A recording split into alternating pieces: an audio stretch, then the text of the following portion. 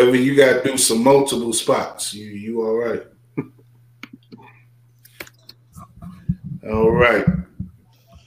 We all back up in here. We running free like Bill Cosby.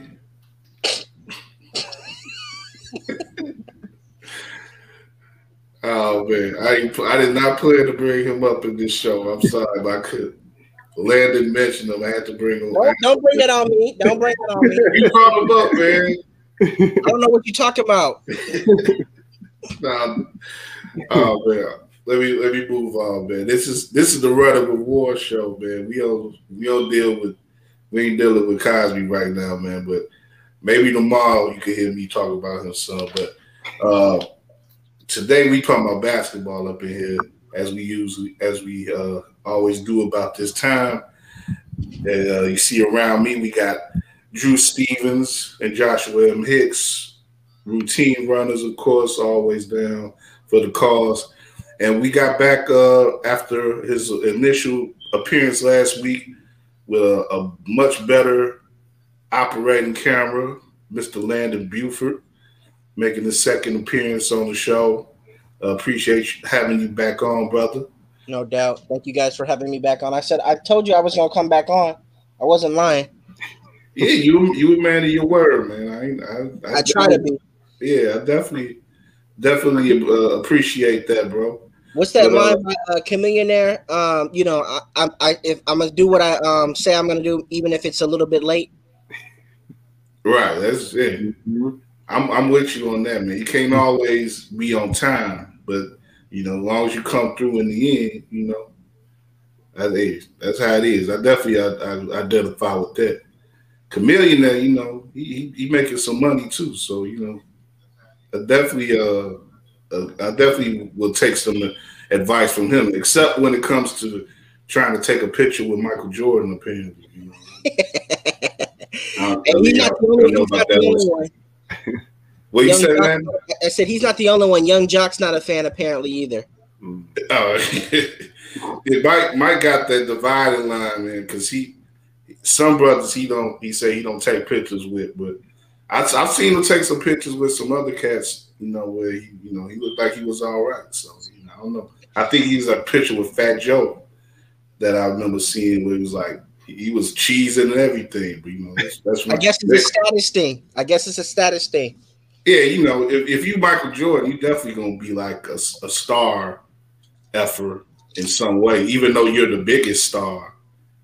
You kind of want to maintain the star status around you. You don't want to be like, Young Jock. He was hot at one time, but then when was the longevity there?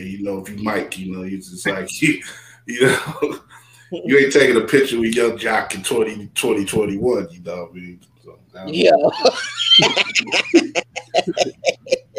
I don't know, man. This got me thinking. See, man. See, I'm already messing. I'm messing with the rundown. What you say, man? So let's get to the topics at hand because this could go left real quick. Well, I'm saying I'm tempted to go off my own topics now. I made the rundown, and now I'm like, damn, I want to get into some of this other stuff now. But we'll try to get that in towards the end because we got to talk about the Scotty stuff, and apparently I saw that Oakley's got a book coming out now, and Jordan's writing the foreword to that. So I don't know. Oh, okay. Yeah, so I don't know if Oakley's gonna be letting off shots, if he's gonna be doing a media tour where he getting drunk and talking about people's stuff. Because Scotty, that's all Scotty been doing. Scotty been sipping that bourbon and been like, he erases and I don't like this dude.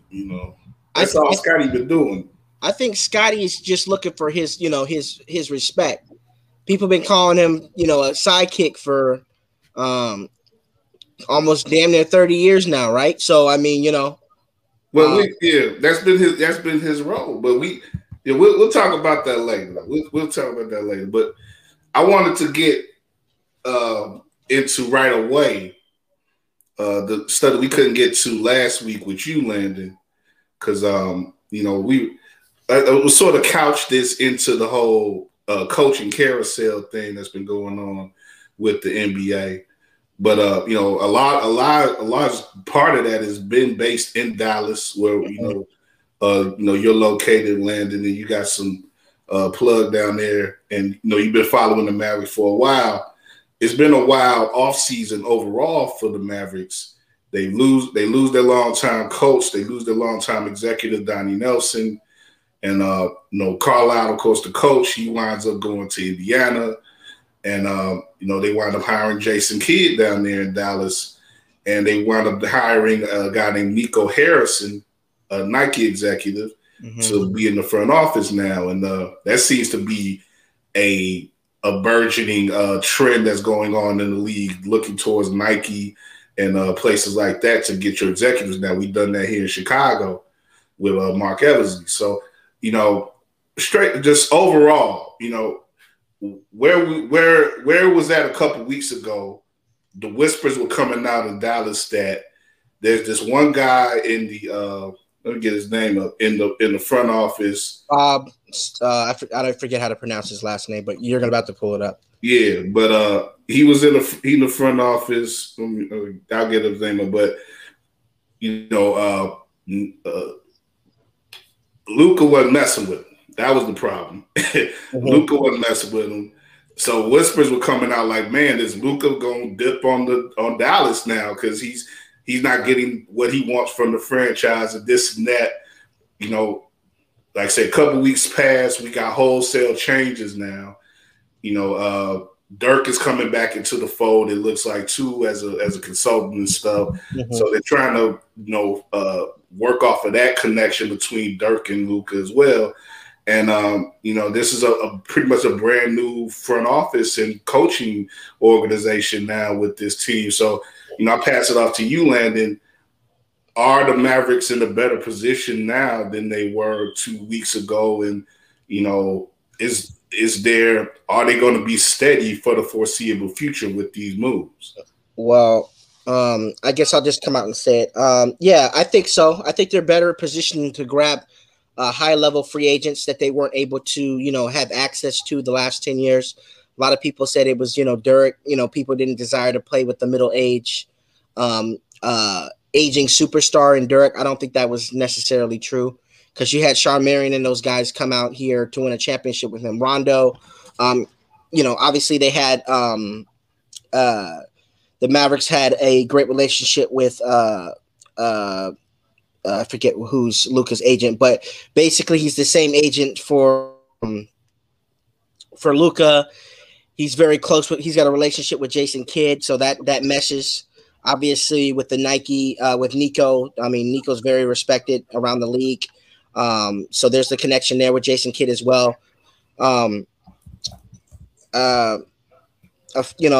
Somebody I spoke to recently said that if Brooklyn decides to, Brooklyn wins the championship, Kevin Durant was actually went to college out in Austin. It wouldn't be far-fetched to possibly go after him in Dallas. So, that's a 40-foot jumper there, man. You know what I'm saying? So like it's just possible that they have a lot more flexibility now to go get some of these top flight free agents that they didn't have because Carlisle and to some extent Donnie was in the way. So yes, more Carlisle than Donnie, but yeah, it looks like it might from what I'm hearing from insiders that I'm talking to that it's a better situation to actually pitch starting this upcoming offseason to get players. So you say that Carlisle out of the whole thing, and the person we was talking about at the beginning was Haralabos Bulgaris. Like it's this I'll guy. Go with Bob. I'll go with Bobby. I'll just go with Bob because Bobby. That's what his nickname is. So okay. Yeah, I'm just reading off of a athletic report. So I have not heard of his current status with the team, so I'm not even going to touch that. If he's still with the organization, I would keep him as far away from Luka as possible. I would imagine that too, man. They, he don't sound that straight up. Like, he's described as a professional gambler. Yep. Served as the team's director of quantitative research and development. So that's the type of stuff. See, and this is where look, we all know and love. We all know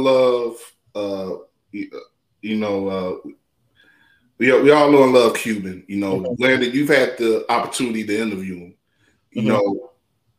At times though, he gets a little bit out of that square, and it's like, he does his own. He tries to do his own thing, and it seems like that hurts the franchise where it gets to the point where they're doing business in certain ways that is destructive, and it leads to them getting called out for certain things, like offensive things that are happening in the offices and stuff, and people got to put them in check, because of the way that they do business down there.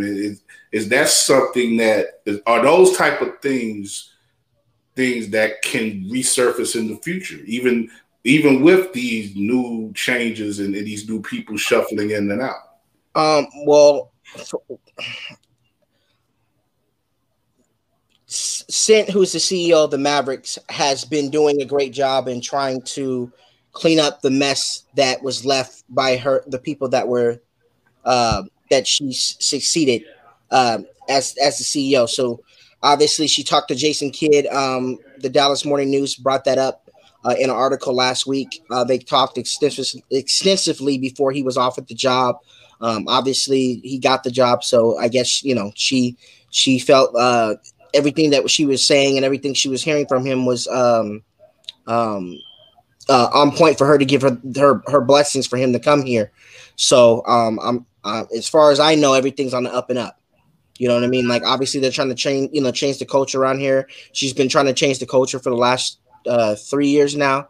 So it looks like anything that they're hearing as far as things going towards misconduct on the business side of things, they're trying to get clear that stuff out of here. So right.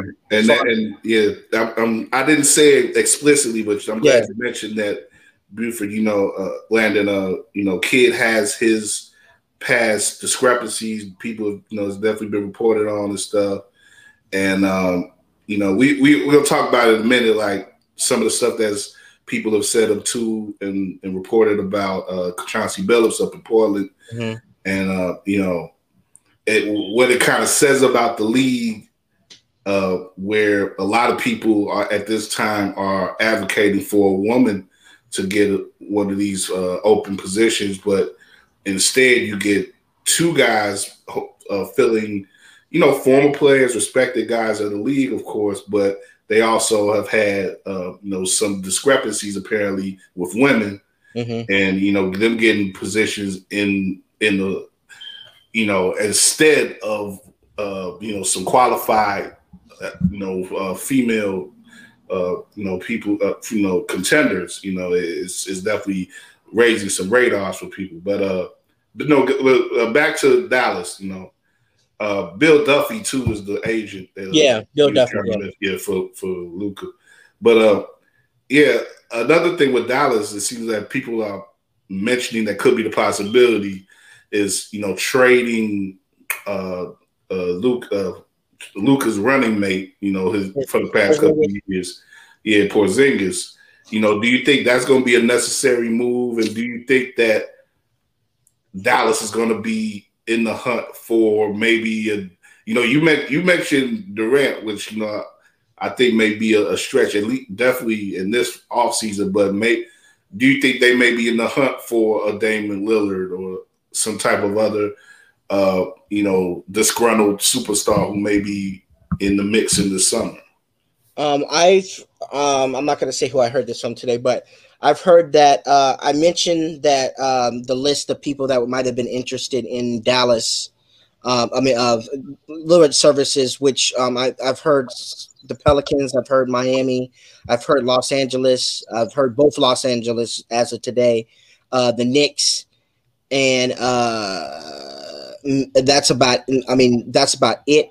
I've from the person that I spoke to today was saying that Dame is looking to be on the biggest stage possible. So when you hear biggest stage possible, you're thinking Los Angeles, New York, maybe Miami. Philly might be in the mix too, depending on what they can get for Dame if they decide to trade him there. But biggest stage, I mean, no, I don't disrespect the Philly, but I feel when you're talking about biggest stage, you're talking about the two biggest markets in the world. So that's Los Angeles and New York. Sure. I've heard on a basketball sense, it would make sense for him to go to LA. From a business sense, kind of like what it was a business sense for Kevin Durant to go to Golden State and now Brooklyn. It would most likely be New York. That's so the Knicks coming off of that year that they've already had, they would be on the moon if they got Lillard somehow.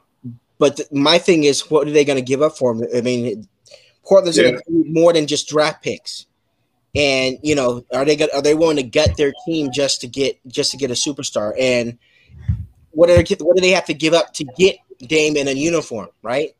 I know they have the spending power this year, but I mean, like, who's going to want to come to New York unless they already have that in place? You know what I'm saying? Like, they're going to have the stability there, regardless of, who's over there. The culture's changed and everything else. People are talking about going to New York, but nobody's actually went up and said, I'm going to do this. And go ahead. But I was saying, I just want to go, like I said, Drew, I'll let you go. But I said one more thing about Dallas, though you wind up getting the guy who it came out a little while ago that he preferred as a coach for his team, and Jason Kidd. You don't think that will be tempting in any way for him? I mean, he was mentioning Jason Kidd. He wanted Jason Kidd as the coach, but you got to remember, he said on Twitter, they gave me a list of names and I picked who I like, from what my relationships were with those coaches. Of what was put in front of me. So they probably went to him and said, hey, we were thinking about interviewing this person, and he probably obviously said, well, Jason Kidd's from the Bay Area, which we know that he looks up to Jason Kidd, and obviously that would have been a good fit for him. So I'm not ruling out Dallas, but from what I was told today, he wants to be on the biggest stage possible. Yeah, you don't think Dallas matches up in that way, right? I mean, Houston's the third biggest market in the states, and they're not even on the radar right now. So, Houston's also being badly run right now. Yeah, exactly. But I mean, but Drew, you had something you want to say? No, I was just going to add that. I mean, Landon, you brought up, the big markets that Dame is kind of looking at going to, and how that could possibly shake out. But in my mind, I'm like, man, but what do these teams have that Portland's gonna want to trade for? They're not gonna want to go into a rebuild. They're gonna want to stay at or at least right below the level that they're at now. You think about the Lakers. Who are they giving up? Tucker is nice, but is he really the type of piece you want to put into that team right now that you feel like is going to give you, a puncher's chance in the West? Clippers, same thing. New York, same thing. Who are you giving up? I mean, with the Clippers, maybe Terrence Mann, but still, it's the same. Like, you're not getting. Again, there's no perfect scenarios, but you're not getting anything close to Dame's value. It seems like, in my mind. Well, I think if the Clippers are called and Kawhi's the guy that's staying. I think Paul George would be on the trading block. Like, you're going to want to get value for Dame, right? And for the Clippers, outside of Kawhi, they don't have anybody that. And I know, I mean, I don't want to say close, but I guess with that title of it could actually get their own bucket, it would be Paul George. True, but see, with that though, then if you give a PG. Somebody that, for all the jokes that have been made, has shown himself to be, what we all thought he could be in these playoffs, especially since Kawhi went down. if you keep Kawhi, you know, a guy that's kind of, it's arguable how much longer he'll be in his prime. Who knows what this latest injury is? They keep giving these injury updates, but I feel like they know what it is and they just don't want to come out and say it.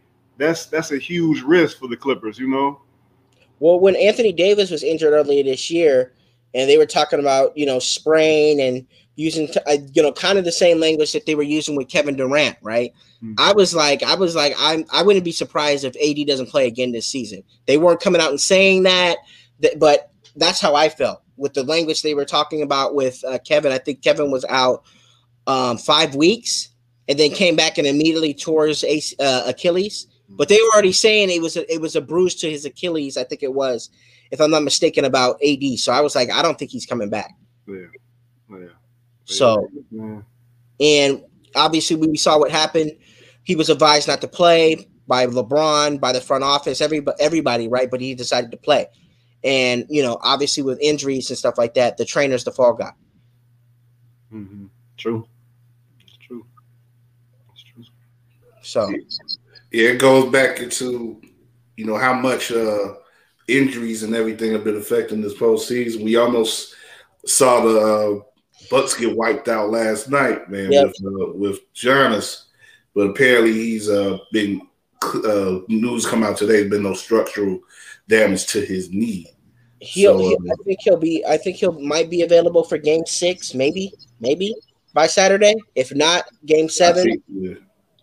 That's a stretch. Yeah, and I'm being nice with the, you know, the possible the return.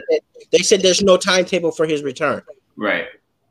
I'm so just. I would be surprised if this is from this series. I mean, they have absolutely no chance without him. So unless he's waving the white flag.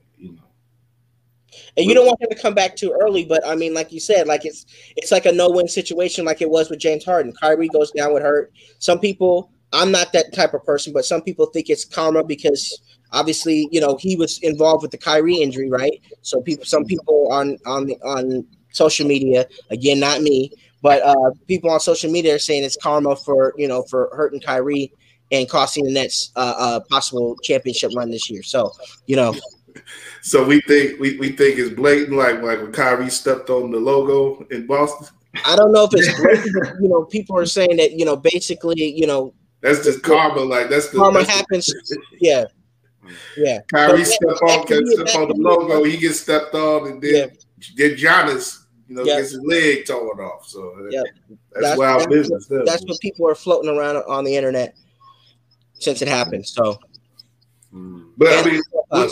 What do y'all think, right quick, though, man? Because people want to throw out the asterisk thing now. I don't necessarily believe in that. You know, each season is what it is. Some seasons, we could talk about the validity of them having this season as it was at all. You know, but people. This is one season that you could compare much more to like the NFL. Where it's a war of attrition, and a lot of the times the best team at the end is a mixture of the best team and the healthiest team. So that's what you get in a more physical sport like football. In basketball, we're not used to that, and it shouldn't be that way. But at the same time, it's really nothing you could do. Like if this was just a regular season that was laid out in the regular way, without the having to the changes that happened in 2020 before then.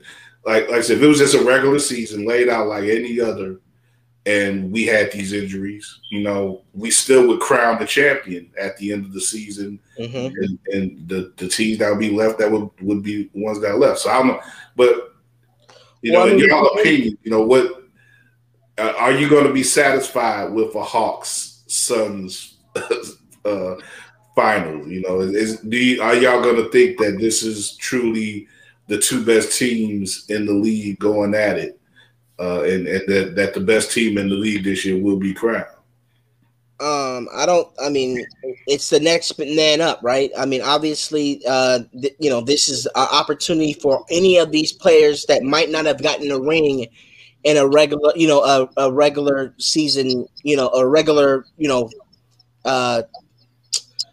season that we would have if everybody was healthy. So they need to take advantage of it. Out of the four of them, the one that's probably going to take the most hit of it if he doesn't get it done is Chris Paul.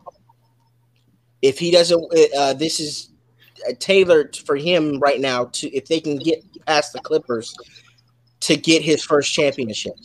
Yeah. It's amazing how much is open for him because you wouldn't think that he would have had that much of a opportunity this year, even with him joining that good young team in Phoenix.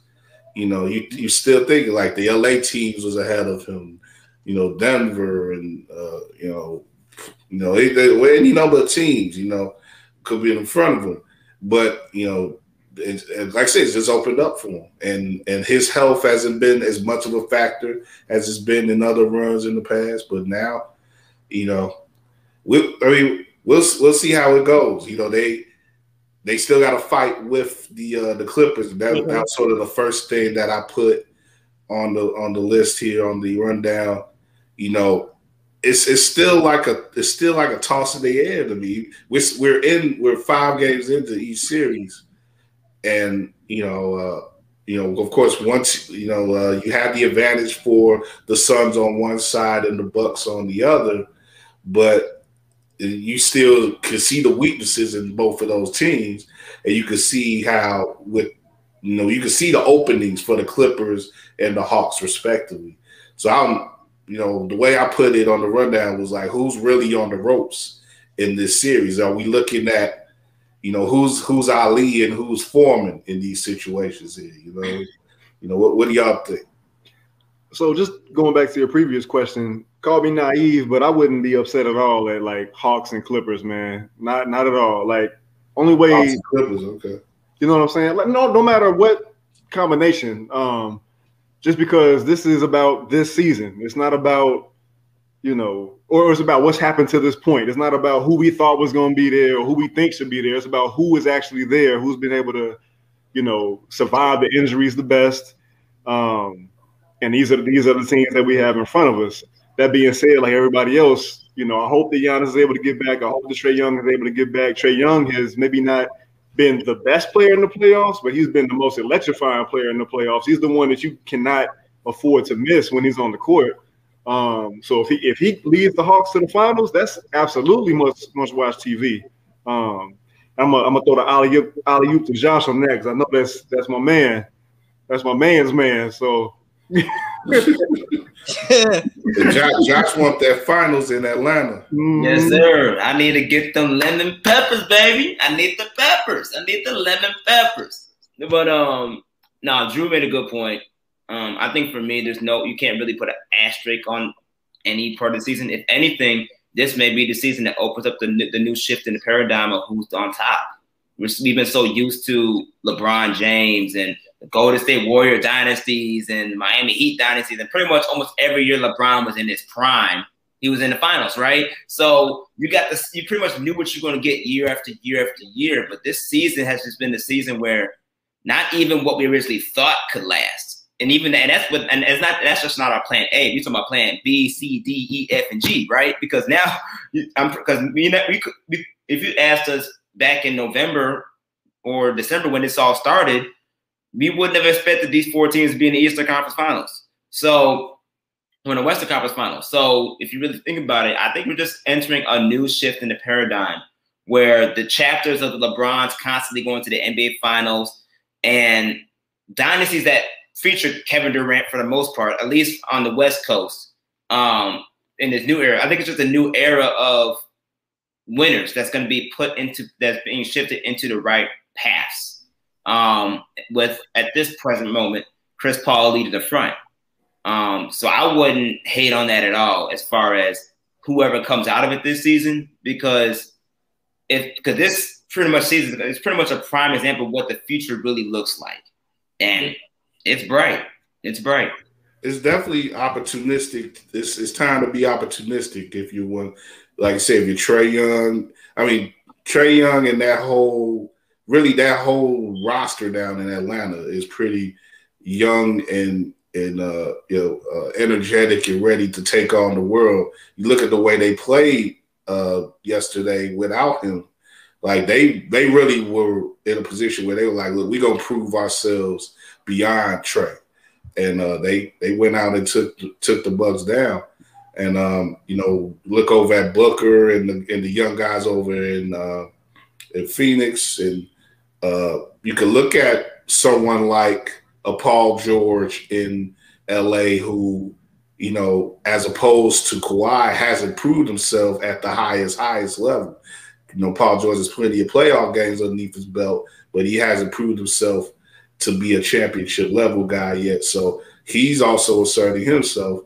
And of course, Giannis with the Bucks and Middleton, they have to prove themselves as well as championship guys. They're all stars.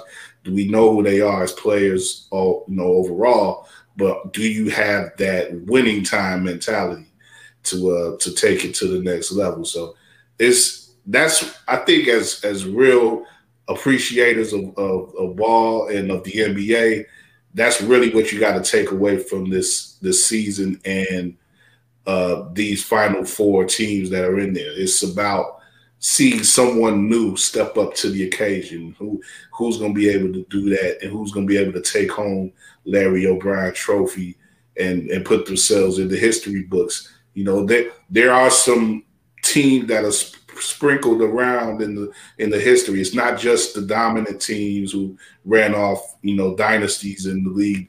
Around there, you have those teams that have one title in the middle of a run of others teams and stuff like that, like Detroit in 2004, and of course Toronto a couple of years ago. Then going back in the day. These teams may have had playoff success around their championships, but they only had the 1 year where they had the breakthrough championship run, like the '83 Sixers or something like that, it's or a team that came up short and didn't win, like the 2001 Sixers, But those are teams that we remember for a long time still, because of the stars that were on those teams and the certain individual performances that they put together on the way to the run. So we still got a lot of special stuff. I think we've seen a lot of special stuff already this postseason. So it's going to be memorable even without LeBron and Steph and Durant being there at the end, and these guys who we've been used to over the past 10, 15 years. Yeah, and I don't know if this is much of a hot take given where the series stands, but I think that your question about who's on the ropes, which one of these four teams is most on the ropes, it's got to be the Clippers, right? Because they still got to win 2 games. I still think even without, or let me put it this way, if Trey and Giannis are going to be out, I think that series is a toss-up. I don't think that either team has, that much of an upper hand. You got to count on players who have not been the lead guy. All credit due to Lemon Pepper Lou Will. Crazy to think that was his first time starting. Not crazy because he's been a 3-time Sixth Man of the Year, but his first start in the playoffs, he produces at a crazy high level.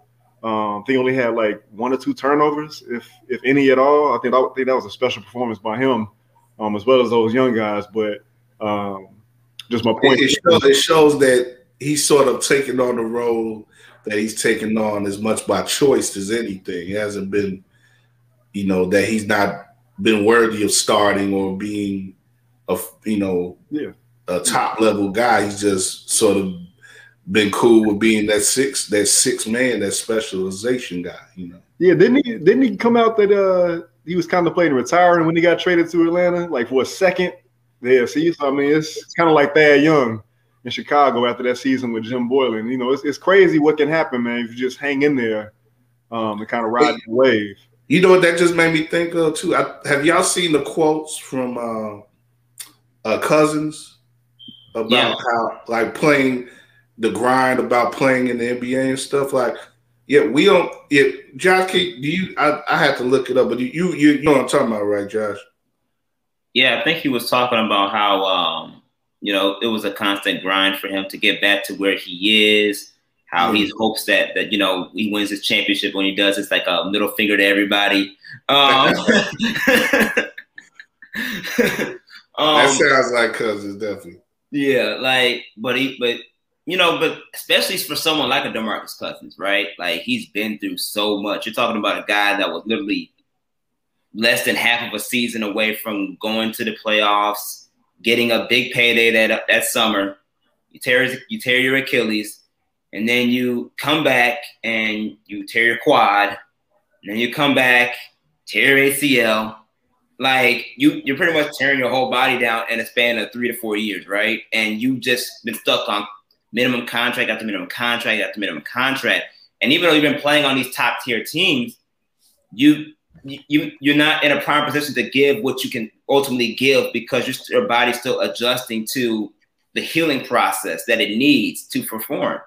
And he's been, and mentally, that's a taxing topic to have on your mental health. And for him to be in this position now, where you're playing for the Clippers, who even though they're down, they still got 2 games away from being in the NBA Finals, and you're probably with the best team to really pull that off, especially since you have the leader in Ty Lue, who's the only one to ever do something like that on the biggest stage.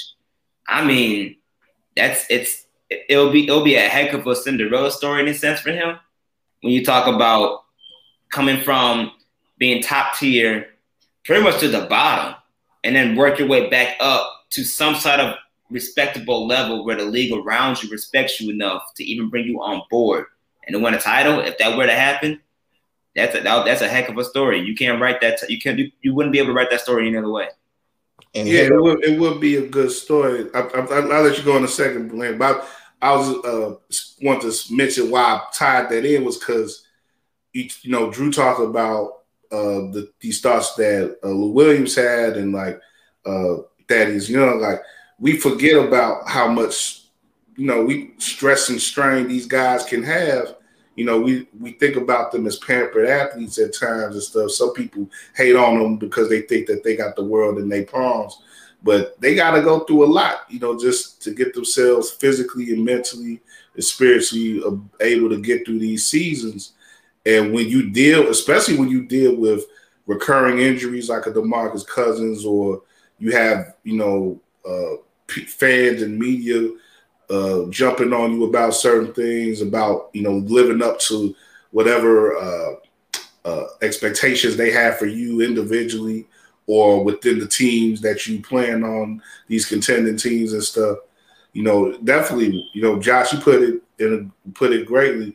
As far as DeMarcus Cousins, we think he should probably have a handful of rings by now, given some of the teams he's been on, but he's still looking for that first one. So I definitely understand what he was saying in those quotes about him getting one this year, and it could be a middle finger to all the people who was criticized him in the past. So, go get it. But I definitely understand the feelings that these guys can have, especially when you get to a certain point in your career. It's got to be hard to be like, man, I got to pick myself up again to get through 80 to 100 games to try to get this title that, I don't know what effect it's going to have on me personally. It's just going to be there for me to validate myself in the eyes of others. You got to also think about your self-validation there. What does that mean? What does that mean to you? So, yeah, that's the type of stuff that we got to think about when we examine these players. It's not just about us being fans and being like, oh, you whack because you ain't got a title, or you on my team, you ain't performing the way you should be on my team. We got to think beyond that. Yeah, I mean that's part of what made Derrick Rose and the Knicks, or maybe just Derrick Rose, special for this season. Just what could he do? Not that they had championship aspirations, because they were facing the gauntlet of teams ahead of them in the Eastern Conference, but that's part of the excitement of seeing him back in the playoffs with just even a chance to do. Well, Derrick's been dealing with those type of things since he was here, and it was very personal when it was in Chicago, because so many looked at him as an idol here, and they thought that he was going to be the the guy to bring Chicago back to the forefront as a basketball team and basketball city. So, you know, and he did in a lot of ways, but he just didn't get that title here. So again, it's like, you know, what is his expectations compared to what you have as expectations for him, you know? And should he even care about what your expectations are? Because he don't even know who you are. So, you know, yeah. Well, Landon, you want to say something, man? I was going to say, I think Cousins got a ring last year with being a member of the Lakers, but I know that he would actually be contributing to this one. Yeah, he didn't. I think you may be right about that. Like, he didn't really earn that one last year. Yeah, that's what I'm saying. Like, he would actually contribute to this one. But again, who am I to say? You know, that's true. Because I mean, think about it. You still got to go to practice for some of these here. You know, even though you can't be out on the court, you have to be, you know, basically sit on the bench and be kind of a scout and you know, tell people this is how what I'm seeing up from the bench that you might not be seeing, and you could actually exploit that. So we don't know if he was actually doing that or not. If I was going to say, if Trey actually wins this championship this year, it actually puts more pressure on the Mavericks and Luka to win one this year. They're forever tied up. Because, right, I mean, obviously we're saying that Luka is the generational talent, but could you imagine Trey get one before Luka don't get one at all, type of thing? Yeah. Just for Atlanta as a whole, if they get a championship, Magic City's gonna go crazy. They're gonna have a discount on everything. Like, everybody's gonna go nuts. Forget COVID. Forget all the protocols. Everybody's gonna get sick. Will be willing to get sick, unfortunately, for this, you know, this experience. But just Atlanta as a whole, like, everybody in Atlanta then had COVID about 3-4 times. Yeah. I mean, yeah, you're technically right on that. You're right, but that's not the point. The point is the fact that if Atlanta is to win a championship, number one, what we do for the franchise as a whole will be great, especially since, you know, you have so many people like Spud Webb, Dominique Wilkins that were trying to get over that hump but couldn't because of the GOAT himself. So they couldn't get over that hump. It'll be great for them to represent, you know, the Hawks and, you know, be proud of this new age team. But at the same time, we're talking about what do we do for Nate McMillan, who has been known as a head coach that doesn't have much playoff success, and yet he's taking his team to the Eastern Conference Finals. And if they go to the finals and win, how much of an imprint that's going to change on his legacy? Like you already mentioned, Trey. You know, you talk about how young this Atlanta Hawks team is and how he can take, how really they have at least another couple of years to really build on top of what they have this year. And then the city as a whole, you know. Atlanta as a sports city overall, has had a lot of heartbreak, and you know, Falcons, you know, look 28-3 with the Patriots, and and you know, the Braves. All them years they was dope for a lot of years, but only had one title. They only brought in one title in the 90s. So it's like, and the Hawks, like, you know, Josh, you say the Hawks have, you know, they had their teams, but they never made it to the finals, let alone win it. So yeah, it'll be great to see Atlanta turn up for a major title like that. But I want to go back to, you know, Landon, you mentioned the pressure that could be on Dallas, and you know how that could be in response to Atlanta possibly winning.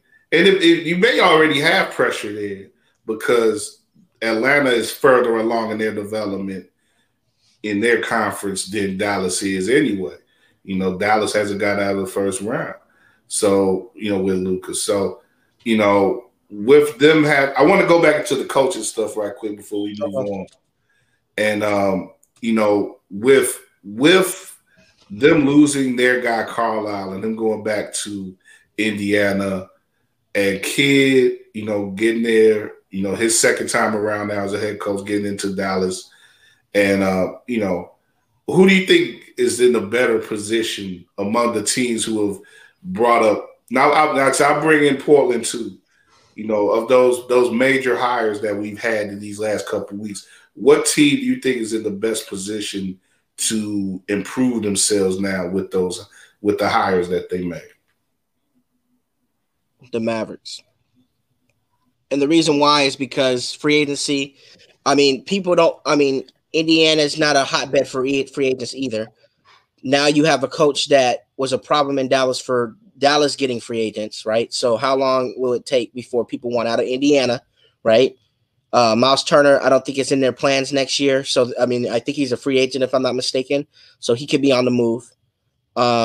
Portland is not a hotbed for free agents either. So they're going to have to trade. And if, there's not necessarily that Dame will, that he's going to leave because he's got 4 years left on his contract deal, right? So if he leaves, he's going to have to actually be, traded somewhere, right? So like Portland can actually control where they trade him, right? Kind of like what the Spurs did with Kawhi Leonard, even though he wanted to go to LA, a couple years ago, they decided to send him to Toronto of all places, right? So I think the Mavericks do because they have the option in free agency with stars that might want to come there and play with Luka, despite what some of our colleagues and from some of these other stations are saying about Luka being a problem around the league, and a lot of these individuals I'm hearing behind the scenes are not as connected as that the public thinks they are on television. Let's just put it that way.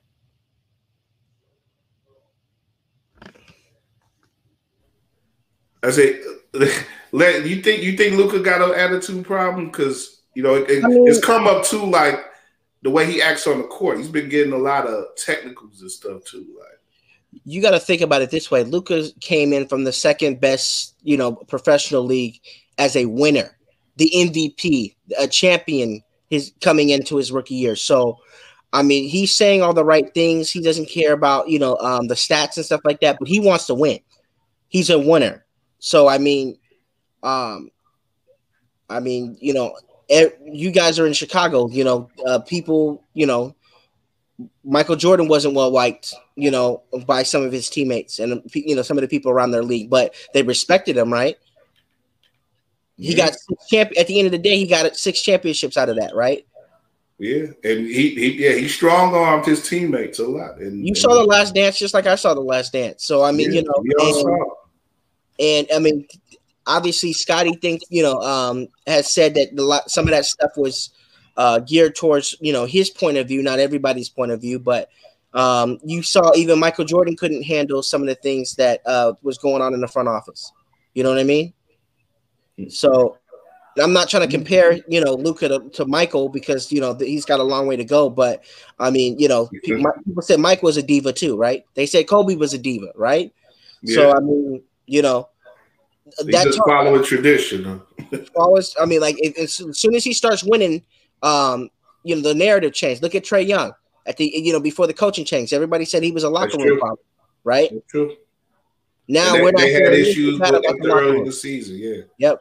Now the coaching change, we're not hearing anything bad about the locker room. We're hearing praise about Trae Young right now. That's a good point, Lane. That's a good point. But we brought up Scottie and all that again. We about to go into that, but I just want to see if Drew and Josh, if you got any thoughts about the coaching hires and who do you think is better off with their coaching hires? Landon made a good point as far as the Dallas Mavericks and how, especially from a free agency perspective, they're in a better seat when it comes to driving this vehicle to bring these top tier free agents to at least to the table. They're in a better position now, especially having the head coach with Jason Kidd, and I think the Nike executive is going to help play a role in that as well. And you got Mark Cuban, who's a respected owner around the league, so having those 3 tiers solidified in a much more respectful way. It could help the Dallas Mavericks for sure be in a better position. But I really like or Kidd himself though.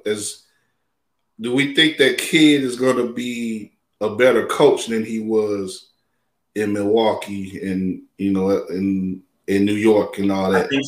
I think so. And I think what really changed him in a way was him being able to coach LeBron and AD in LA as an assistant coach. Because it was originally reported that he was supposed to get that head coaching job there too. But LeBron said he go miss him. Yeah. So I think him being assistant around that staff and around that type of leadership and being around LeBron and seeing how they do things on a consistent basis and the culture that was built there, winning that title, seeing what it took to win that title. I think that can help tremendously in his coaching career to where him going to Dallas, he can implement some of that. And I think also his experience in winning a championship in Dallas, seeing him being a player there and winning that championship in Dallas can help as well. Make him better prepared to deal with stars like Luka and whoever else may be willing to come there, especially if they decide to move on from Kristaps Porzingis. So I think that Kidd is in a much more better position, I believe, to actually coach that team in the way that team needs to be coached. But I really like this Chauncey Billups hiring, man. I love how him being in Portland. One thing that Portland lacked was a lot of grit. They lacked a lot of defensive grit. That's what Chauncey Billups was known for, outside from being Mr. Big Shot. He was known for being that tough-nosed point guard that, led those Detroit the Bad Boys 2.0 Pistons, right, to those championships and those deep playoff runs. And that's what, in a top-tier, really tough Western Conference, you're going to need. And if the Portland can keep Damian Lillard and you have CJ McCollum, that's a great foundation to start with. But they got a lot of holes they got to plug in this offseason. They got to figure out what they're going to do with those wing positions. But to start with Chauncey Billups as, your head coach, who is a proven winner in this league and has a great repertoire as far as his knowledge of the game, being able to be an assistant coach next to Ty Lue, who Ty Lue is very well respected in the game and could arguably be considered as coaching the game, considering what he's done with his Clippers team compared to last season. I think Portland automatically has been put in a better position than they would be ever under their previous coach in Terry Stotts. So I think they're both were home run hits for both franchises. I'm still waiting for that day for Carice Weatherspoon and Becky Hammon and those women coaches to get their chance in the league, because they have the history of it. They have the experience of being on those staffs, and players are advocating. It's all right there for you. So, but Josh, why do you think no one is pulling the trigger on that yet, though? Who is? Why do you think no one is pulling the trigger on that yet? I think it's just because of viewership and how the league views women in those type of positions. They view them as, they're valuable, but not that valuable. Because and especially since it's not the WNBA as a whole, you're talking about the NBA, it's the big boys league. Completely, even though in some cases you can argue completely different styles of play, the game is still the same. And the fact that they both have experience as assistant coaches under, head coaches that have some validity in this league. When you talk about Stan Van Gundy, when you talk about Alvin Gentry, when you talk about Greg Popovich, who has a heck of a coaching tree, like the resumes speak for themselves. And they were winners in their WNBA leagues as a whole too. But because of the outside fan bases and the media and how, they like to portray things as in it's the NBA, so this is the man's league. I think that can backfire on those former WNBA players that are, even though they're currently in the NBA, decrease their chances. And that starts from ownership down, making those type of decisions. So the NBA has made great moves, but more obviously needs to be done to give equal share and equal fair share to, hiring those type of quality candidates to be head coaches in the NBA. We'll see how much longer it'll take. I think it should be sooner than rather later. Should be, but we still apparently got a little ways to go as far as that.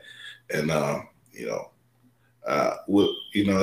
hope it's not too bad of a situation that one of those ladies are put in, a Hammond or a Witherspoon, because it's sort of like with a brother, when the brothers first started getting hired, and they usually got hired for the worst jobs. They had to do the most thorough cleanups, but we gotta not look at it as we have no other options, so let's just give a woman this job. Let's see a woman get a job where there is some promise, in one of these franchises, and not just be there to make a screw up franchise look like they're a little more progressive than they actually are. But, and I think it may just be as simple as, these teams not wanting, being a little shy of being the very first team to do it. Sure. That has a lot to do with it as well. Going back a little bit of ways, I hear Landon and I hear Josh and I hear their opinions on Dallas in this situation, but I got to push back and say that I think that in the short term, going back to our conversation about which teams who have made coaching changes are sitting kind of in a better spot. I think it's Portland short term, if for nothing else, because of Dallas's roster situation. What are they going to do with Tim Hardaway Jr.? What are they going to do with Kristaps? And then coming around the corner, you got Luka's contract. He's about to get a big contract. So that's about to eat into some salary cap coming up. There's a weak free agent class now. There's a better one potentially next summer. But in the short term, in terms of what's going to happen next year, you got a new head coach in Portland, got Billups there. We get to see what kind of ideas he might be able to throw around with that team to get some different results. Because I think to a certain extent they've kind of underachieved given their roster pieces. They dealt with some injuries. Is it Collins? Yeah, he's injured. Yeah. He can't get right. This dude injured. And he's a free agent. So yeah. And Portland just gotta change the way that they play overall. Like Josh said, they need to up their defensive intensity in the worst way. So I don't know how much of that's going to be adjusting the roster, adjusting the personnel, or is it going to be just being coached up? I don't know. And that goes into the whole Ben Simmons thing. And what deal will Philly get that might entice them to move Simmons? And if it's going to be Portland and CJ McCollum enough of a get for them to feel comfortable pulling that trigger, right? Because that could, how much different would Portland look with, a defensive facilitator who can, who loves to stay in that dunker spot? How would that look in the West? Yeah. It ain't gonna look good if he passing the ball from 2 feet under the rim. I know that, but sure, he's got some work to do. He's got. Yeah. I mean, to piggyback off that point though, Drew. Seeing CJ McCollum in Philly, close to the East Coast, where he went to his Ivy League school in Lehigh, I mean, that could be pretty nice for him to see as well. Putting him in a pick and roll with Joel Embiid, that's something interesting that could, if it was to come into fruition, something that shouldn't be overlooked, especially now that he'll be in the Eastern Conference, where it's a whole other different style, a whole different beast compared to what he was accustomed to in the Western Conference. It may be a little easier for him. And, him playing under Doc Rivers, hey, that's something that could potentially work into something. And if that was to happen, I wouldn't write that off at all. I think CJ McCollum would thrive there. That definitely could be a +1 situation for everybody in that in a trade like that between Portland and Philly.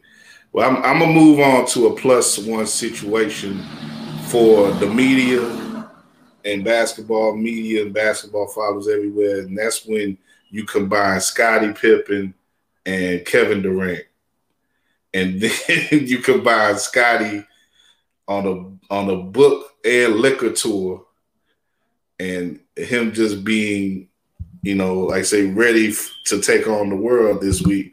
So I'm just gonna throw it out there. What's up with this guy this week, man? And he does the GQ article. He went into a lot of stuff there.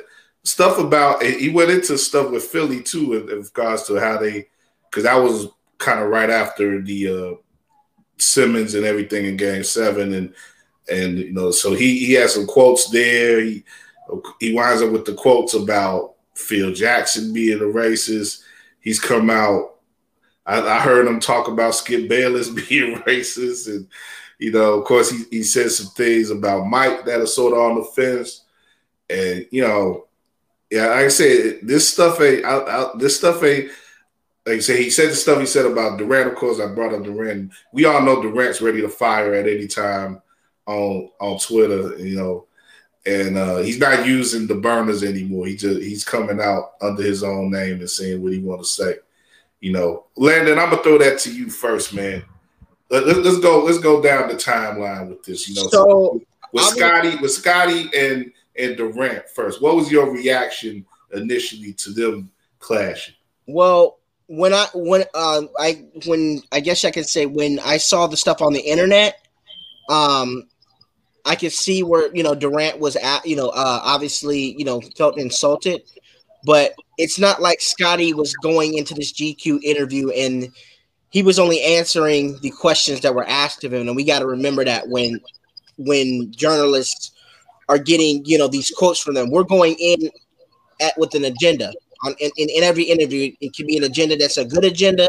It could be an agenda where there's some stuff happening where we want to get reactions out of people too. Well, that's all that is true, Landon. But I would say, Tyler Tynes wrote the piece. He did the Q&A, and there were, I think, a lot of the spiciest stuff though Pip sort of brought up on his own. Like Tyler didn't really set him up with the stuff about Philly, and I don't think he set him up about the stuff with Durant either. Like he was like Pip just was there. He was ready to say some stuff about these people. True, but the kind of questioning where he said, "Do you think that Kevin Durant has surpassed LeBron James?" That's a question that Scottie actually answered. Okay, yeah, it's true. You see what I'm saying? Like basically, he set Scottie up for that question. He sat down and said, "Let me ask him about this," before he got on, before he sent the questions, or sat on the phone with him, right? And obviously, the biggest story right now is Kevin Durant losing after having a hell of a performance against Milwaukee, right? So right, and that was something that sort of naturally was becoming a discussion point because of how dynamic Durant was, and he was, basically carried the Nets to the verge of the Eastern Conference Finals by himself, and LeBron had a rather weak. We know he's aging, and he had a rather weak playoff performance in comparison to Durant. So that's something that I think in basketball circles was becoming a discussion point. So I could see why Tyler Tynes brought that up in the interview. But at the same time, if you Scottie, you can be a little more gracious or, thoughtful in the way that you approach the response. True. And I think that's been the point. That's been sort of the thing with Scottie all week, where he's just been like I said, he's just been letting them darts go. And, if you ask certain people, again, I got to shout out the big homie BC. He said Scottie be sort of lubricated often. So it's kind of funny that he's out there, advertising for this Digits bourbon. And I've seen a couple of interviews, Josh, I think you know what I'm talking about, where he did look a little lubricated, a little full, as we say, in the interviews. So I don't know if that was the case during the GQ interview, but I think Scottie is reaching a point, at least from a surface standpoint, where he's looking like he's dealing with some things and he's not really handling them in the best way. He's sort of lashing out in some ways. You got to think about it. He's going through a divorce, public divorce with his ex-wife. I was just about to say that. I was thinking like, man, he's going so in depth. You gotta wonder if Larsa did something to him, man. Like I was getting ready to go into that. Obviously not in a more joking way, but to land this point, like, yeah, I'm pretty sure he was going through a lot. I mean, he's literally, I don't know if I saw this, but he actually sat down with the bourbon, and there's a photo of him with First Take in the background of what he was saying. I'm about to do this trolling on another level just with First Take alone. And you already know that beef between him and Stephen A, what that's like. So it's like, you know, I think aside from, you know, him promoting his drink a little too much, although MJ might be proud, that's a whole nother story. But, you know, I think aside from doing that, there really might be some underlying emotions, underlying thoughts that have taken a toll on him to where he is lashing out in a way that does come a little aggressive, that does come a little, you know, okay, you were a little left field with this thing. You need to chill out, you know, type of situation. And it's not surprising, especially since The Last Dance came out, because you even heard from when The Last Dance came out how pissed off he was about that documentary, how, you know, he felt like the way he was portrayed in that documentary was a little reckless. And in some ways it was. But, you know, but that's the power that be, right? That's the power that be. That's the power with their hands that, you know, that's that they have. I think it's a little overstated, his beef with he feels the way he feels, but I think the way that he was portrayed in The Last Dance, I think the issue was with the issues probably stem mostly from him not being able to assert himself as more than a guy, a sidekick, in the way that Landon spoke about it earlier, where, you know, Scotty was always the guy who needed a little help or needed a little more advisement of something. You know, Mike was always on the ball with his. You know, Mike, you know, when he was the leader, he never had really needed any help except for when, you know, maybe when his pops had passed or whatever, and he had to deal with that. But he came back and he was always in control in some way, Mike was. But Scotty, he let the money slip through his fingers, and, you know, he couldn't negotiate well, and, you know, he had to deal with the stuff with Kukoc that, of course, that Kevin Durant, you know, so eloquently stated on Twitter. And, you know, Scotty was just always, you know, he was sort of can't get right in some ways.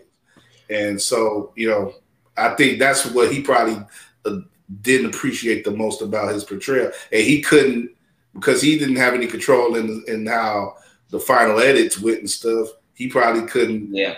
He probably said more to back himself up than what was released on ESPN. So, but he probably didn't see all that. So he probably, I'm sure he did feel a way about that.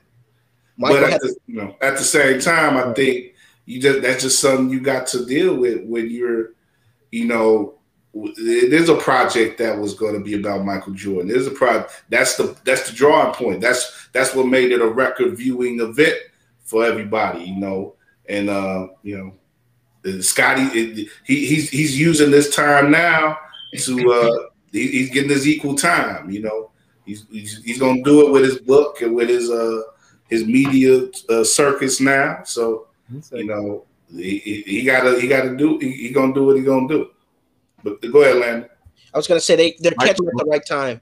They're catching him at the right time. With they know he's angry.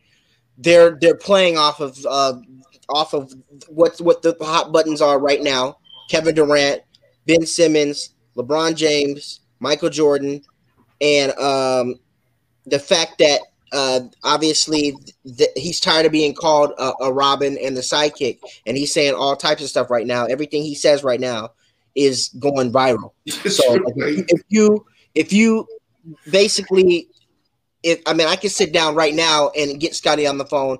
Not to say that I would do it, but if I was to get him on the phone, I could sit down, think about something, you know, within an hour or two, and then all my stuff is going viral too. You know what I'm saying? It's just we're catching him at the right time.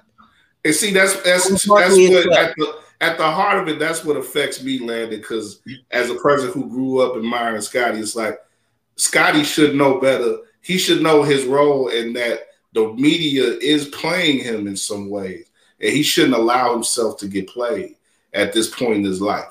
He should be more in control. He should be more in control of this stuff. And if when you look at stuff that happened like this week, it shows why he's gotten to the situation that he got to when he was a younger man and put even more impulsive, probably, and less evolved in some ways. He was, it makes sense, I think, when you look at some of the stuff that he had to deal with back in the day. If he's gotten to this point where he's in his 50s now and he's still out here trying to act like he a young boy with the wild dreads and stuff and sipping on the liquor on TV and stuff,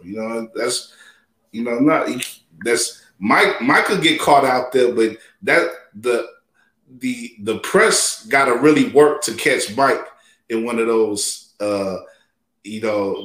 situations where he's got the clouded eyes and he's wilding out and stuff.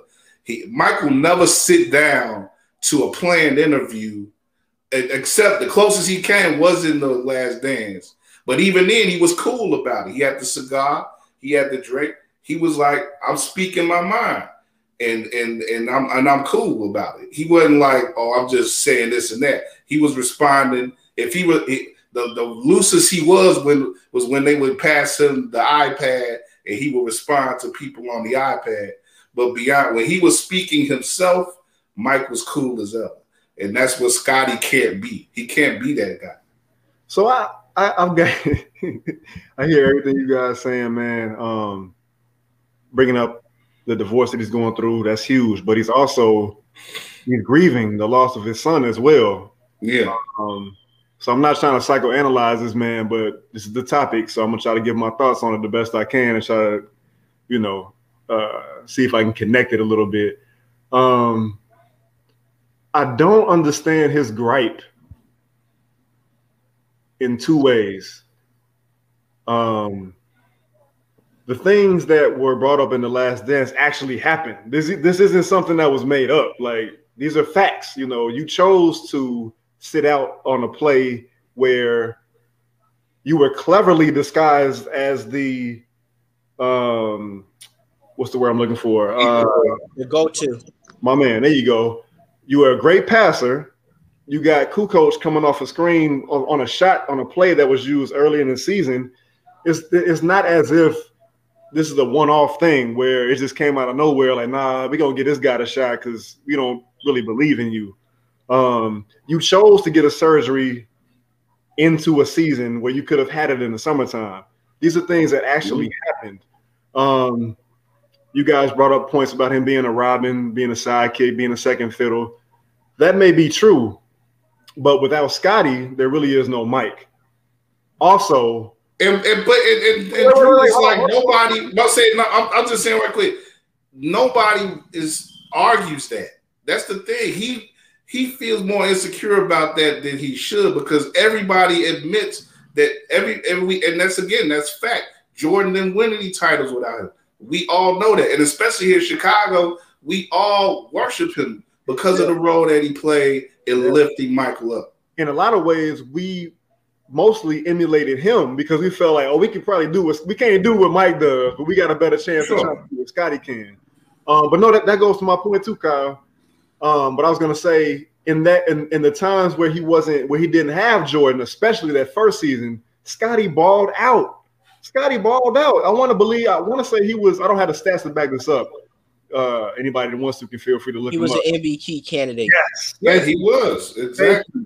This is not somebody who like just was a scared little boy without Michael Jordan. Like, this dude was voted one of the 50 greatest players, man. He is the blueprint for what Grant Hill was, what LeBron James, Paul George have become. I don't understand the insecurity. That's what's cold too about him is that people look at him and say he would be great today, and there's no argument about that because of his his length and his ability to guard and play that player, play all both ends of the court. Like people look at Scottie and say he would dominate today, and that goes to his legacy too.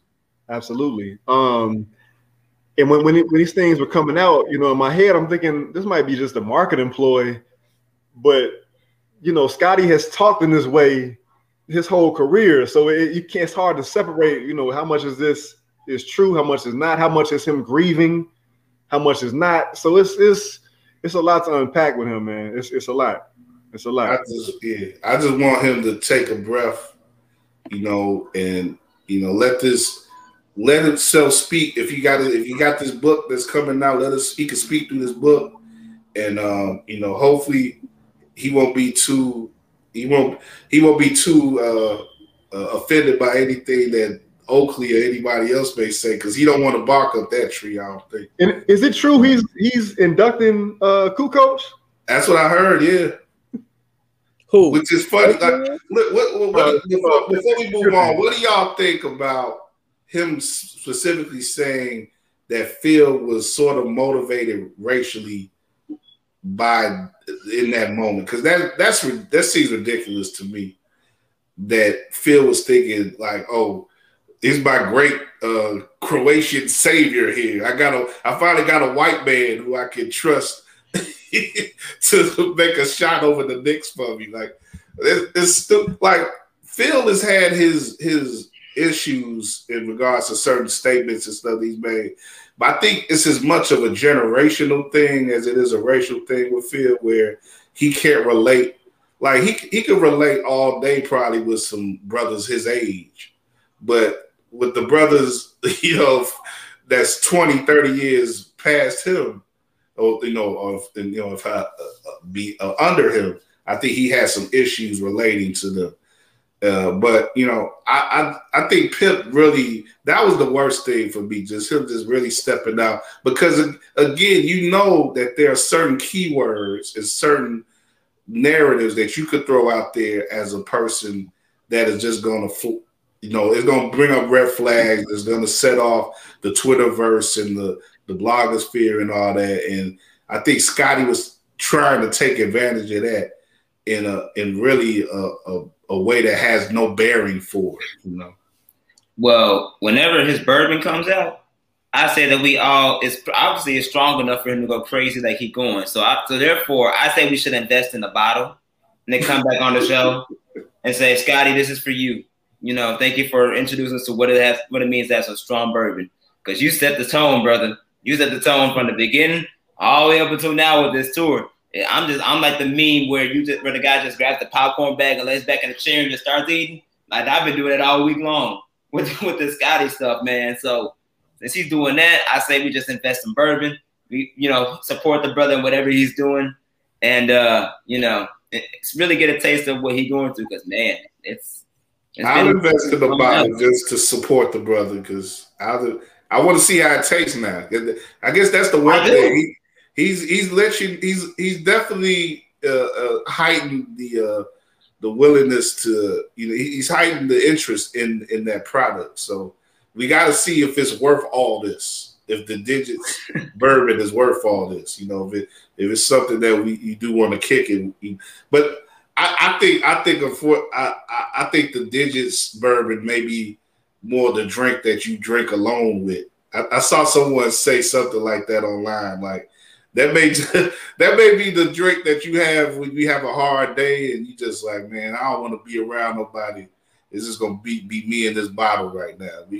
I'm just gonna get some shit off my chest,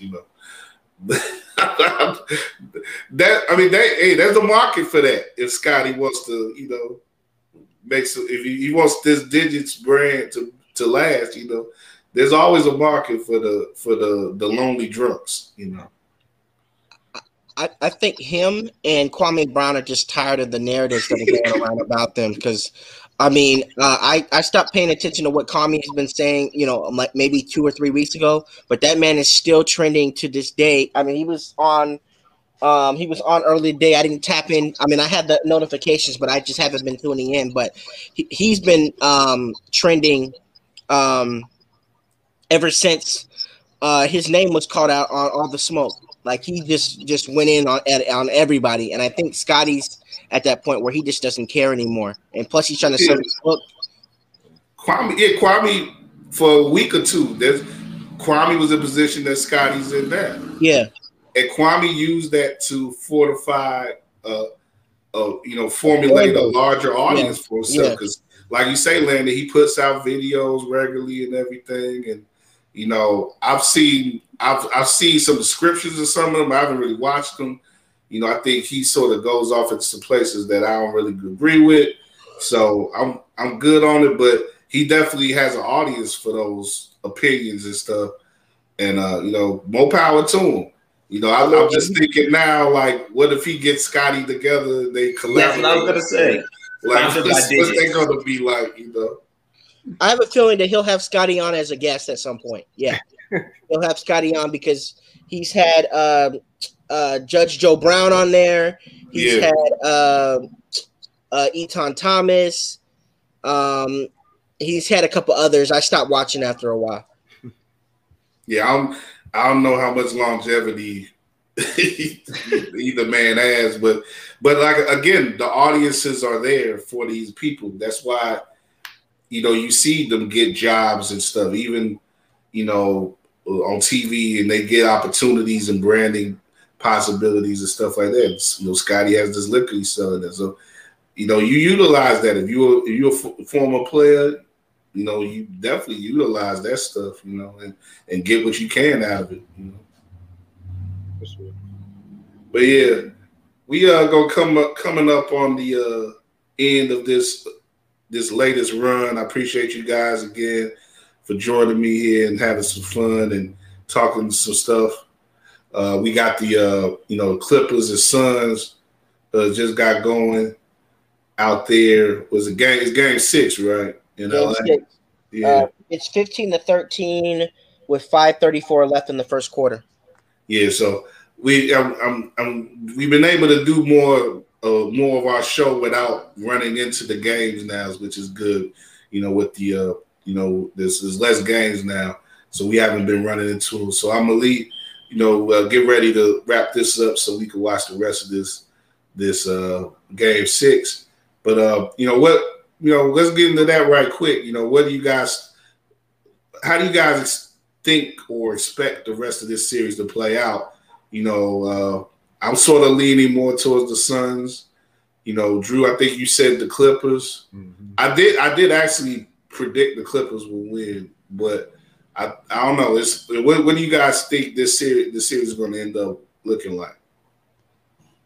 I'm hoping it ends tonight so Chris Paul can finally get into this finals and take that off of his bucket list. That's what I'm hoping. And they'll have the advantage rest wise likely because the East series may be bound for 7 games. So yeah, nip this one in the bud, and you be ready to rest that whole weekend. Josh, Drew, what you think? In CP3, we trust. I said Clips. I'm gonna stay Clips. So 4-3. Okay. Yeah, yeah, for sure. Right out with your pick, man. PG's been showing up, so you can't blame that. And you got Ty Lue, so it can very much can swing into the Clippers winning. But I'm hoping not. I can definitely see that. But it's interesting, man, because like I said, both series to me seem to be up in the air, but I think, like I said, the Suns, I just think that they got a little more going for them, and I was looking at the Bucks Suns as the series that I would sort of advocate for more, but if the Hawks make it happen, man. Let's all see Atlanta make that run and get like I say, turn it up and get the lemon pepper wings in the sky and hold them up high. It'll be a run. That'll definitely be a more memorable run for the ages. Like if the Hawks make the finals, and actually win too, like that'll be a crazy run. But last thing I want to get into, a couple more things before we wrap up. The Sky are on now. They were sort of running on Dallas for a while, man, but Dallas has sort of got back in the game with them. They're in the fourth quarter in Texas. But Sky had a great run with Candace Parker coming back on, and they've won all but one game with her on the court this year, and after losing like 7 in a row.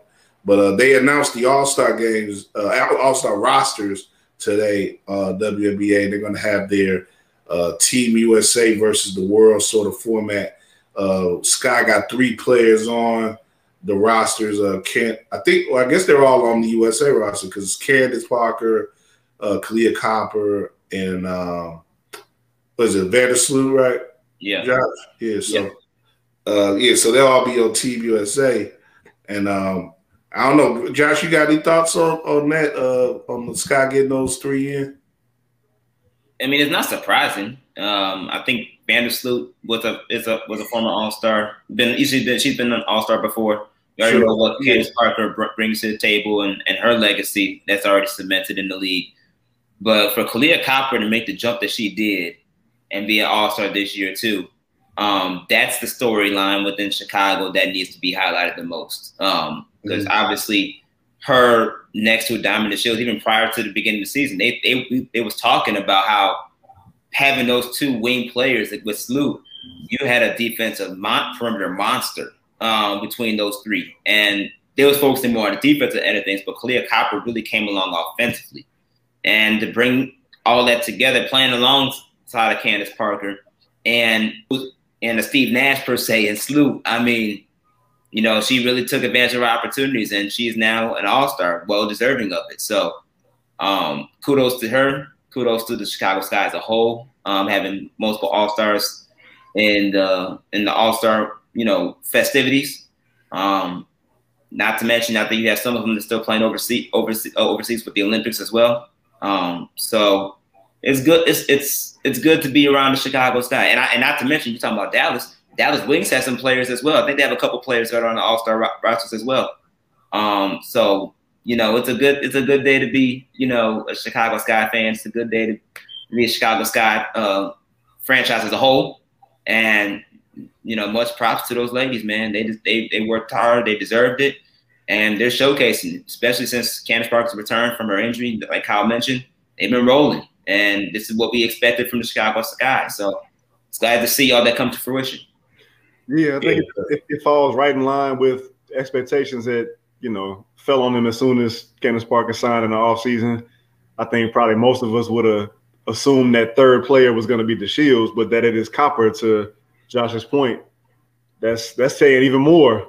Like, man, you got her jumping into the mix and another All-Star caliber or All-Star worthy player on the roster as well. So, like I said, it just speaks to where this team is and where it can go. Yeah, definitely. And a lot of that coming together. I like how they're sort of utilizing the USA versus the world format too in this Olympic year. So you got that sort of popping off of that.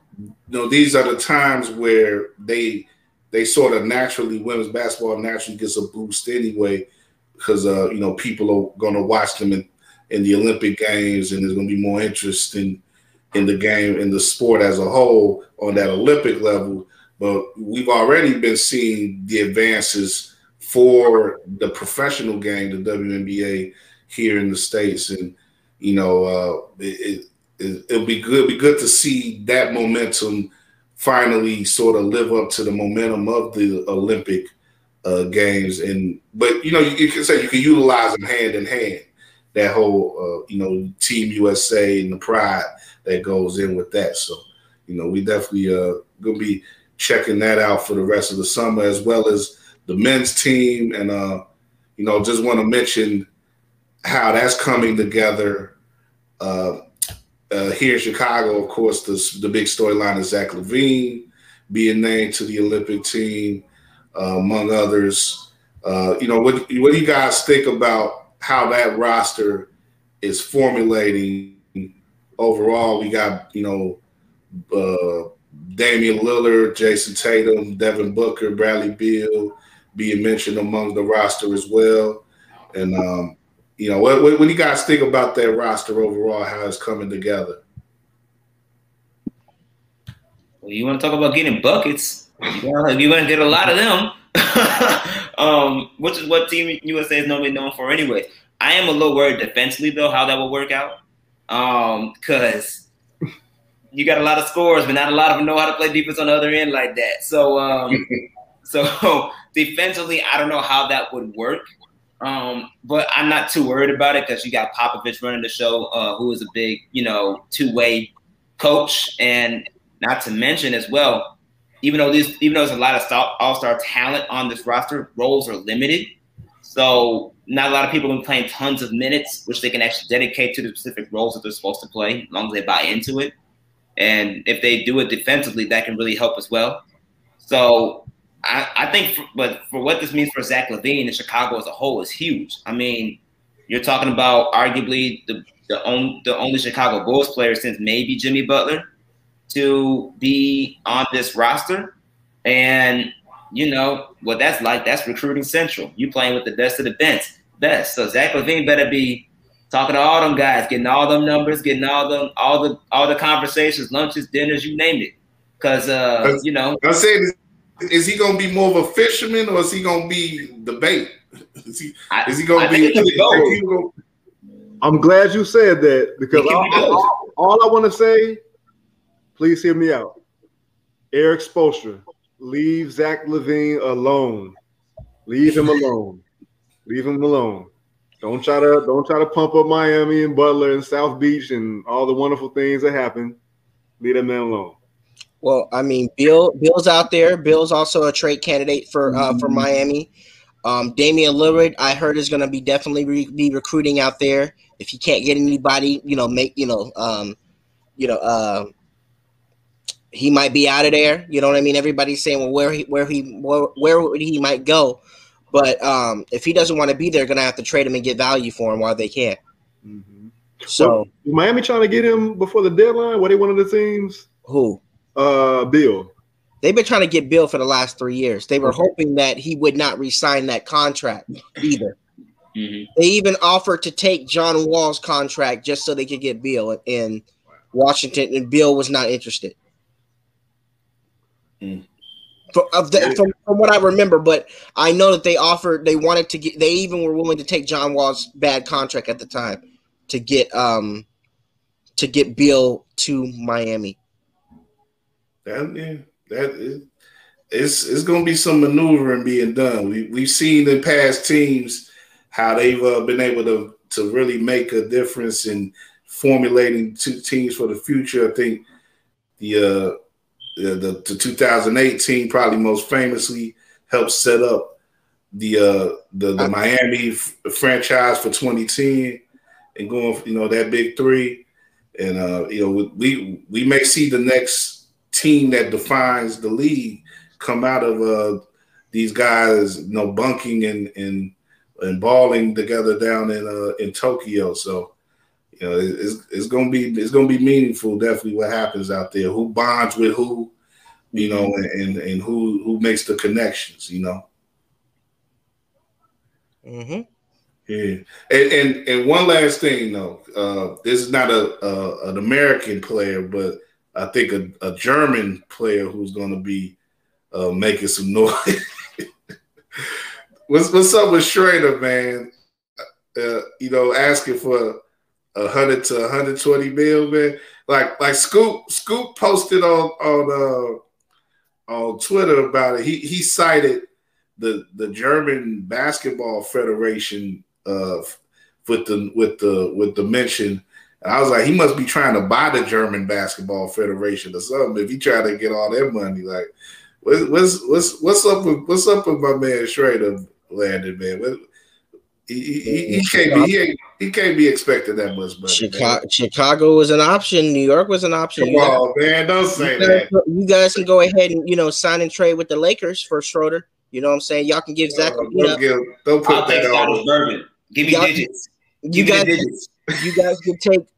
can take him, and you can send Zach LaVine back to the Lakers. We'll be happy with that. I'll take Scottish bourbon. I would be down in a couple bottles. I'll be by myself in my office drinking the bourbon. If I got to deal with that, no. Scotty gonna make a lot of money then, man.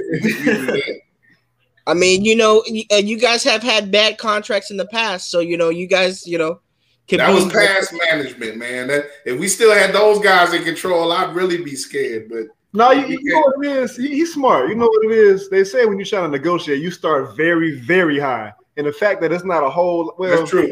I guess the free agent class is more. I don't know. He's one of the best free agents available, basically. So he's starting high. You saw how he performed in the playoffs, though, right? Yeah. Yeah, we all saw. That's why we like. We want the Ball family. Reggie Jackson, LeVar in Chicago. Like we already made that known. The Bulls have made that known. We want to see LeVar square against Michael Jordan and Scotty in Chicago. Like that's what we want to see. But listen, you got to think about it this way. Reggie Jackson, I can see, that might be a little stretch for him too, but at least he's played to that, so you can't argue it, right?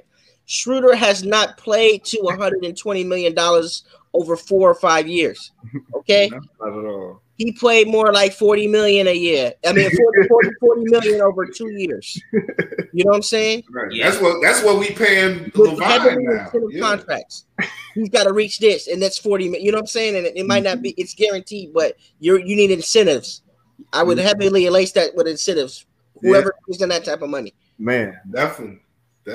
It's, like I said, I'll still take the bourbon.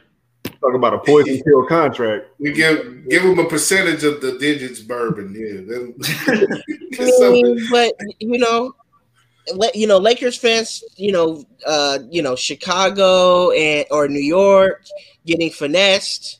You know what I'm saying? Well, it's tradition. New York, because New York doesn't have anybody to trade that LA wants. You know what I'm saying? So. Finesse no more. And that's what's again because of everything getting pushed back.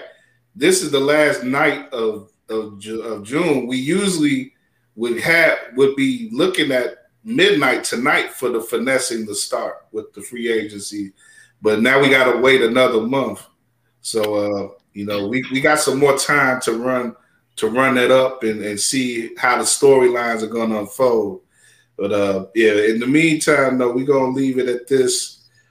Fellas, once again, I appreciate you guys. Really enjoyed talking with you. Landon, man, again, let the people know how to follow you, and if you got anything down the pike, anything coming up, let the people know how to keep up with you. I got an interview with a former Bull in a couple weeks, Jamal Crawford. I don't know what we're gonna talk about yet, but I will definitely come up with something by the time that's that comes around. They can find me everywhere at Landon Buford, and then if you want to see my writing, you can catch me at landonbuford.com. Definitely. Josh, Drew, same with you guys. Y'all know what it is. Follow me on the Twitter and the IG, Josh M. Hicks Media. And, I'm trying to slowly get back in the swing of things. So hopefully I'll get some more content out there. Grad school's been kicking my butt. So now that's all over, I should be able to get back to the swing of things with more content. So be on the lookout for that. That'd be nice to see. Drew, you steady. You pumping stuff out, man. CSC, got the Bulls blog of, let the people know about you. Yeah, man, just, you can follow me at Look What Drew Did on IG and Twitter. Like Kyle just said, on the War Media Substack every Monday with the Chicago Sports Exchange, kind of looking at things that's going on around our landscape in baseball and Chicago Sky. A little bit of unsavory Blackhawks news, although they got a huge bright spot today with Jonathan Taves. But, I'm y'all trying to take Duncan Keith, man. Oh, what happened? I ain't hear that. This rumor, y'all trying to trade Keith. Oh, see, I am okay. I mean, hey, they gotta rotate some to get some younger talent in there. So they they don't want to act like they rebuilding, but that's the mind state they need to be in. Yeah, I just heard they're looking to get an elite defenseman this year, but I guess that ties into what you were saying. Yeah, but it's a lot going on in Chicago right now, man. So we gonna keep trying to keep up with everything that's going on and service all y'all listeners and readers the best way we can. Appreciate again Landon for stopping back with us, man. We'll definitely try to get you back on soon, man. And we'll leave you alone for the time being. Now we definitely want to see how the Jay Crawford interview goes. So definitely follow our guy. He's definitely fam and support everything that he's doing. We'll be back next week looking at the finals and see how these conference finals shaped up and how what matchup is left for us to decide the champion for 2021. And whatever else comes along, whatever former player wants to get drunk and act a fool, we'll be there for that too. And in the meantime, enjoy the rest of these playoffs. Yeah. Enjoy your digits. If it gets you a hand on some of those, leave a comment with us. Let us know what you think, man. If you leave a comment on YouTube or something, man, or holler at us on social media. Let us know if you drink some digits. Let us know, is it smooth or is it or if it just gets you to thinking and cussing out somebody that you got a beef with, In the meantime, this is your man Kyle Means. I'm out. Keep bouncing, y'all.